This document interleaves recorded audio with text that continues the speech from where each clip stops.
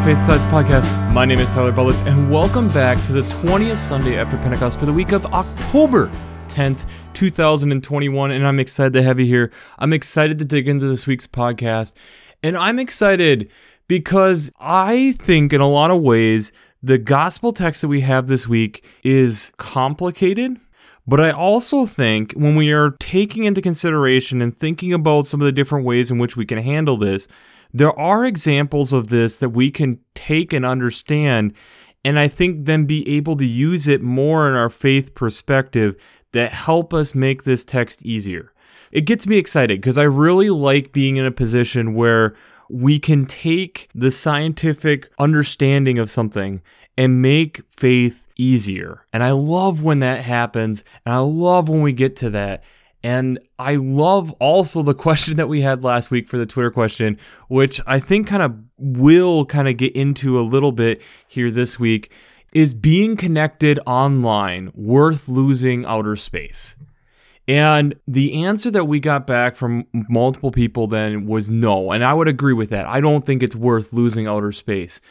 But it brings up a lot of concerns, and one of our loyal listeners brought up talking about radio frequencies and with how satellites, GPS, weather satellites, and all these signals that we're getting back and forth, and then trying to add 5G, which eventually they're talking about 6G, probably within the next 5 to 10 years, the amount of frequencies that are actually available legally to use is getting harder and harder and harder. So especially for like amateur radio operators, but in a lot of ways just for life to keep happening, the amount of frequencies to not get crosstalk is definitely a concern. And I would definitely agree. I think it's one of the things that isn't being talked about also that is eventually going to hit the fan. We can't have where all of these radio frequencies are essentially used up. And it gets back to this idea of we have a world with limited resources, and whatever we create,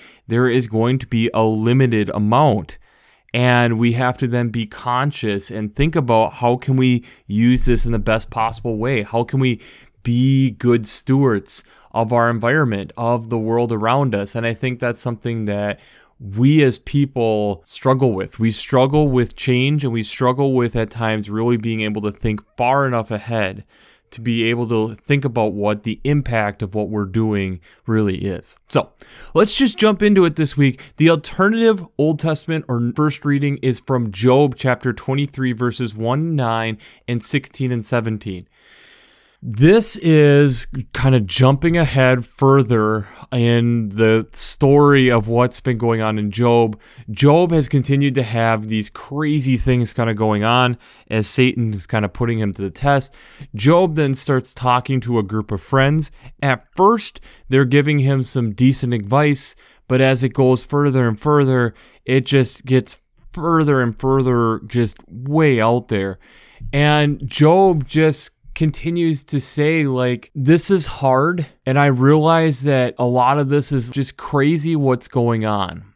But I'm going to continue to persevere because I know that God has not abandoned me. I really like verses 16 and 17. God has made my heart faint. The Almighty has terrified me. If only I could vanish into the darkness, the thick darkness, and cover my face. This idea of like, this is just overwhelming.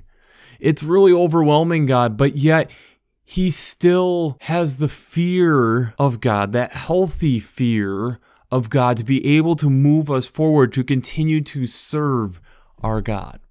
The psalm that goes with that is Psalm 22, verses 1 to 15, and this has the familiar verse that we hear more with usually Good Friday. My God, why have you forsaken me? Why are you so far from helping me from my words of my groaning? That there is times where we are crying out and we just don't understand, and it ties so beautifully with Job's, where we don't understand why God isn't there. But yet the second half of this is still trusting that God is going to be there, that God has worked with me and will continue to work with me.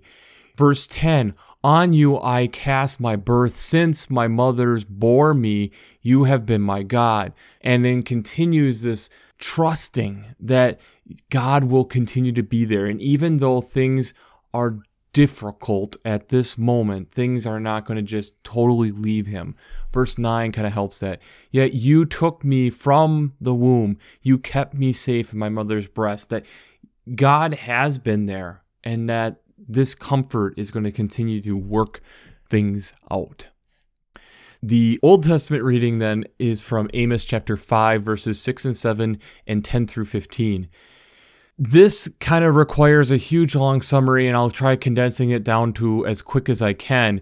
Amos is a minor prophet going through and has been kind of ridiculing, talking about all these different groups around Israel. And when we get to this section, finally, it's Amos calling out the Israelites and saying, don't think just for the moment, because I've said so much about your enemies, that you're not also at fault here. That there are transgressions and sins and things that if we do not spend enough time working with God, if we don't spend enough time working together, if we don't spend enough time as the body of Christ without saying it that way, we will die. That the God of hosts, the God that has made us for something greater than this. And thus we have to be able to treat it as such.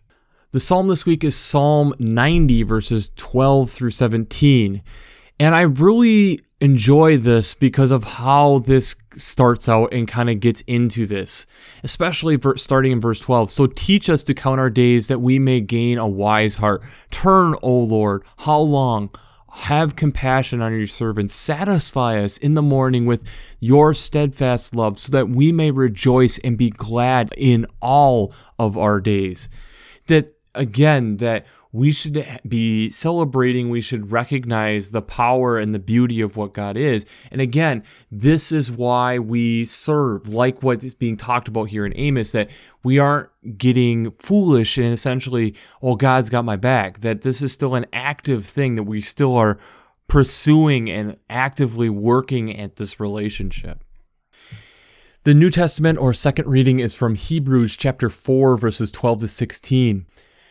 This is a text, again, of God's word is so powerful. It's a very powerful thing. And that then we should be treating it as such. That when humanity at times lets us down, that we can't fully grasp it, that's where God steps in. And that's the power of what God is able to do.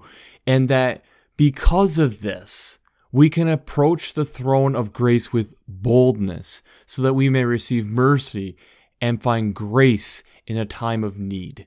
And coming from verse 16, that because of this, that one, grace is offered because we will fall short, but that also that this is something that's empowering when done correctly. The gospel text this week is out of Mark chapter 10, verses 17 to 31. This is a text I would assume a lot of preachers are going to preach on because there's a lot here. You have a man running up to Jesus and calling him the good teacher and asking, how do I inherit eternal life? Jesus responds with, why do you call me good? And saying that God is the only one that's good. And then continues, you should know the commandments. You should not murder, commit adultery, steal, bear false witness, defraud, which is a new one, and honor your father and mother. The person who ran up, I've followed these since my youth. And this is a key moment here coming from verse 21. Jesus looked at him, loved him, and said, that's the only time we get this in Mark's gospel is the loved him.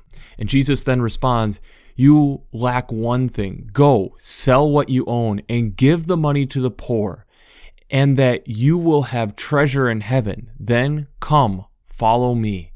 He's shocked, goes away grieving, it says, because he has a lot. The disciples then are trying and are perplexed by this because you get the impression that this is probably a fairly wealthy person because it states that he has a lot of possessions.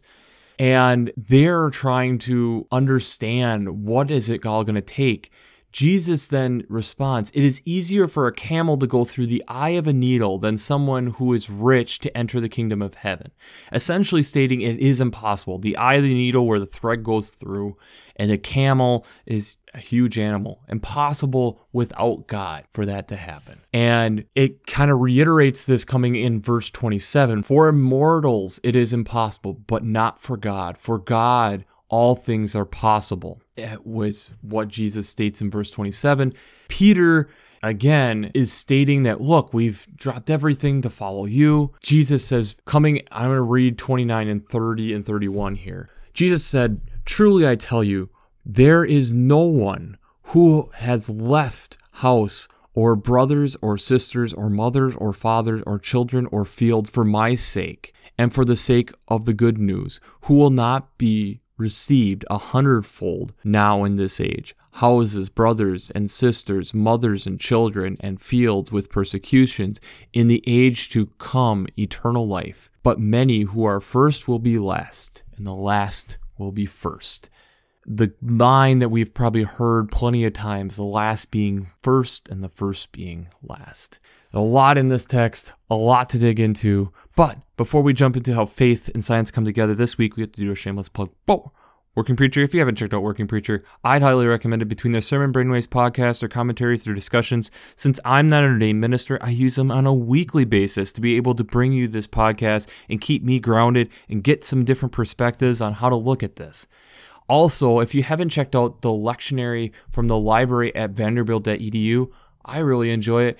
For one, having all the text together, it's what I use every week to look at all the different texts, but also I really enjoy that it has the art to go along and how different people interpreted these texts artistically throughout the ages. It's really, really helpful tool. And if you haven't checked out either Working Preacher or the Revised Coming Lectionary coming from the library at Vanderbilt, I'd highly recommend checking out both of these resources.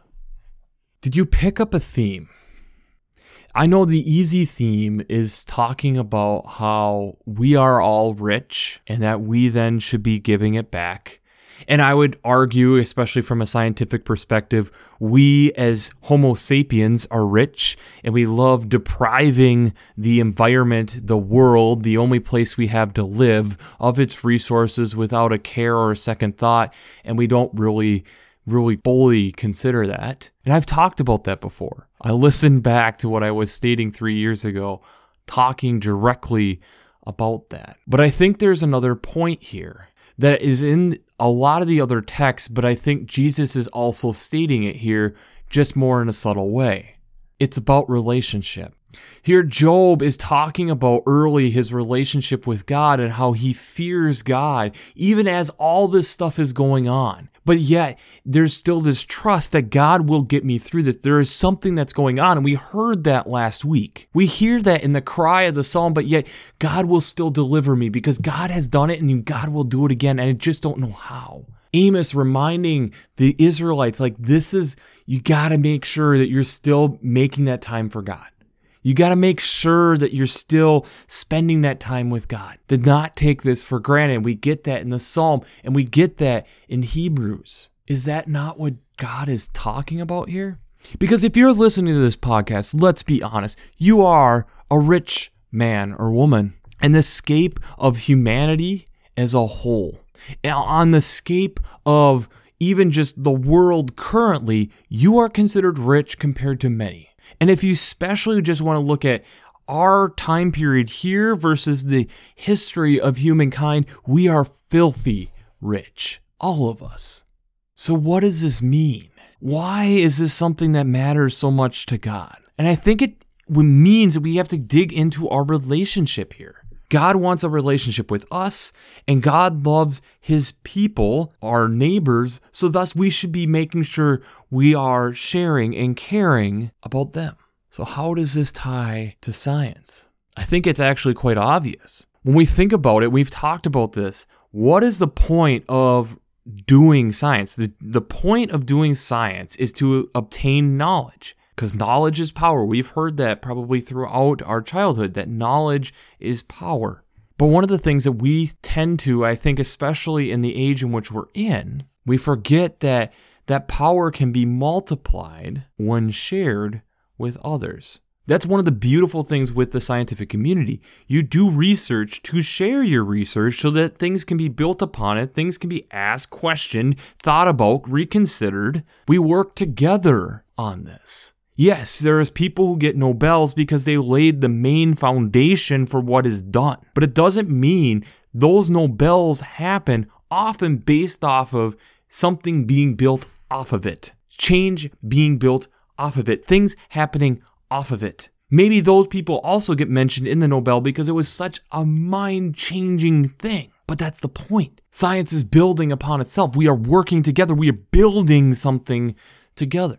The world does not work well when we hold things in, when we hold things close to the vest and we only have it with ourselves.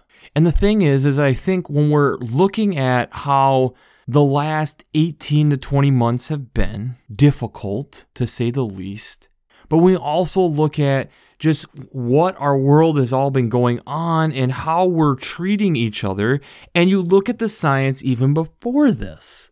The number of people who can say they have close friends dwindling every year. Why?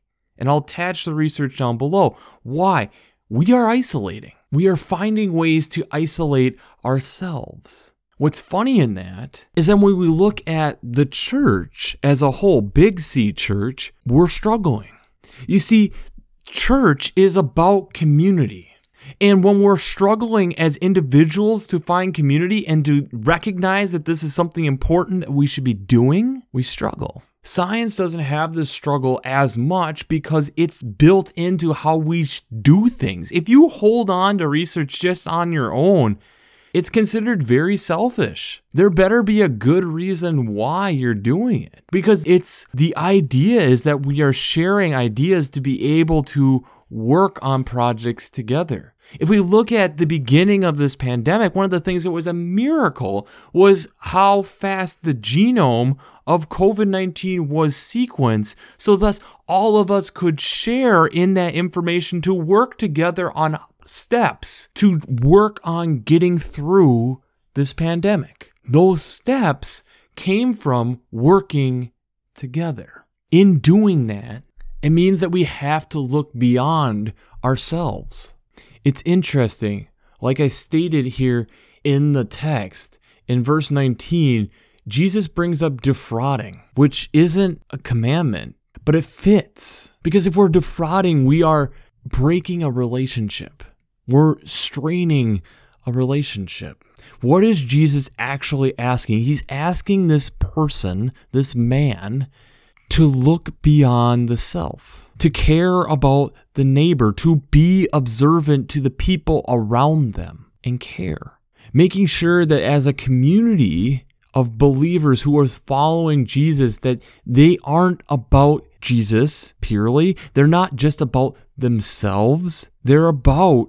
The community is about looking out for others, caring for others. The scientific community as a whole is doing it very well, and I'd argue it's one of the things as a church we are still struggling with. We've at times in our past done really well, and I think right now there are spots and glimmers of hope, and there's places we do it well, but there's also places we can improve. We have to be realistic with ourselves in that way. Just like a scientist has to be realistic at looking at the data and saying, this is what that data says. And we've talked about how more checks and balances are trying to be put into place to make sure that that happens correctly. We are trying as people to share a world.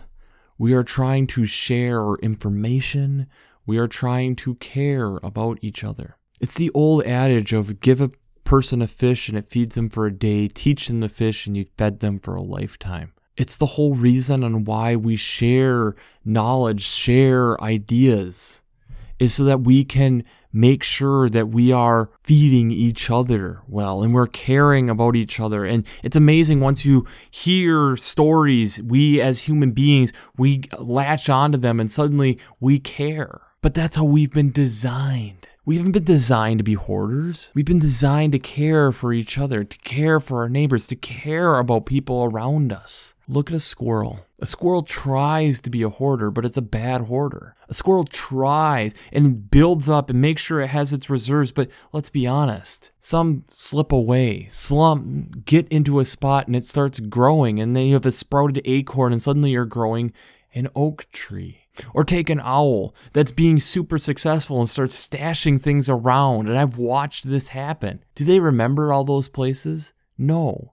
So if that body decays, then what does it become? It becomes food for detritivores, aka like mushrooms and things, to break it down into the soil so that other things can grow. We are built upon, in nature, we are built on this idea of all of us working together to help each other out. We as humans at times struggle with that. And there's places we do well, like the science community, where we do our best at sharing accurate knowledge and giving information to each other, and there's other times we don't.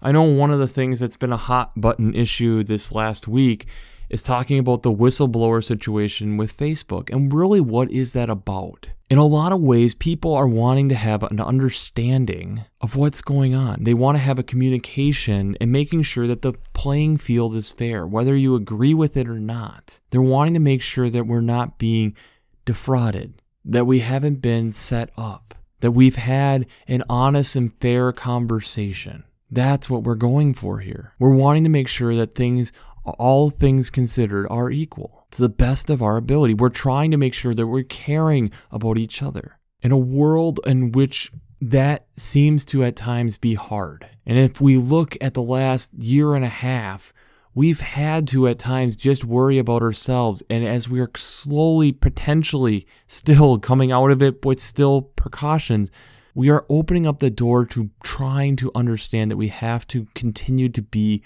what God designed us to be. People who care about others, care beyond ourselves. Science, in its true essence of acquiring knowledge to share with others, to be built upon that knowledge, is that. But we often corrupt it ourselves. Our human nature corrupts that. And we need to remind ourselves that we are trying to work together toward things instead of constantly worrying about how much can I acquire. The more hands that we have rowing the boat together, the faster we get there. So the Twitter question for you this week is, where have you done the mantra of sharing is caring? Where have you shared? Where have you cared? I think it's something that as we are reintroducing ourselves and figuring out what the new normal is, we have to remember that was a part of the old normal that was good. That when we do share and we do care, things are better. We are all dependent on each other. In some small way or big ways we do. And the environment and ecosystem around us, if you look at it in a deep way, it's dependent upon itself in all these different facets, that different parts coming together to make something much greater than what one thing could do by itself. And as people, we are part of that, and remembering that we are part of that. But even as just groups of people, reminding us that we are way better together than we are apart. A message that's hard, a message that cuts deep, but a message that Jesus is really trying to make sure we understand. So, remember to share that information, to care about that information, and work together with people. Because that's the fun part of science, is learning from each other, so that our imaginations can run wild and figure out what's the next thing we're going to learn next. So, we'll wrap this up as we always do. I pray God blesses you through your faith and amazes you through science.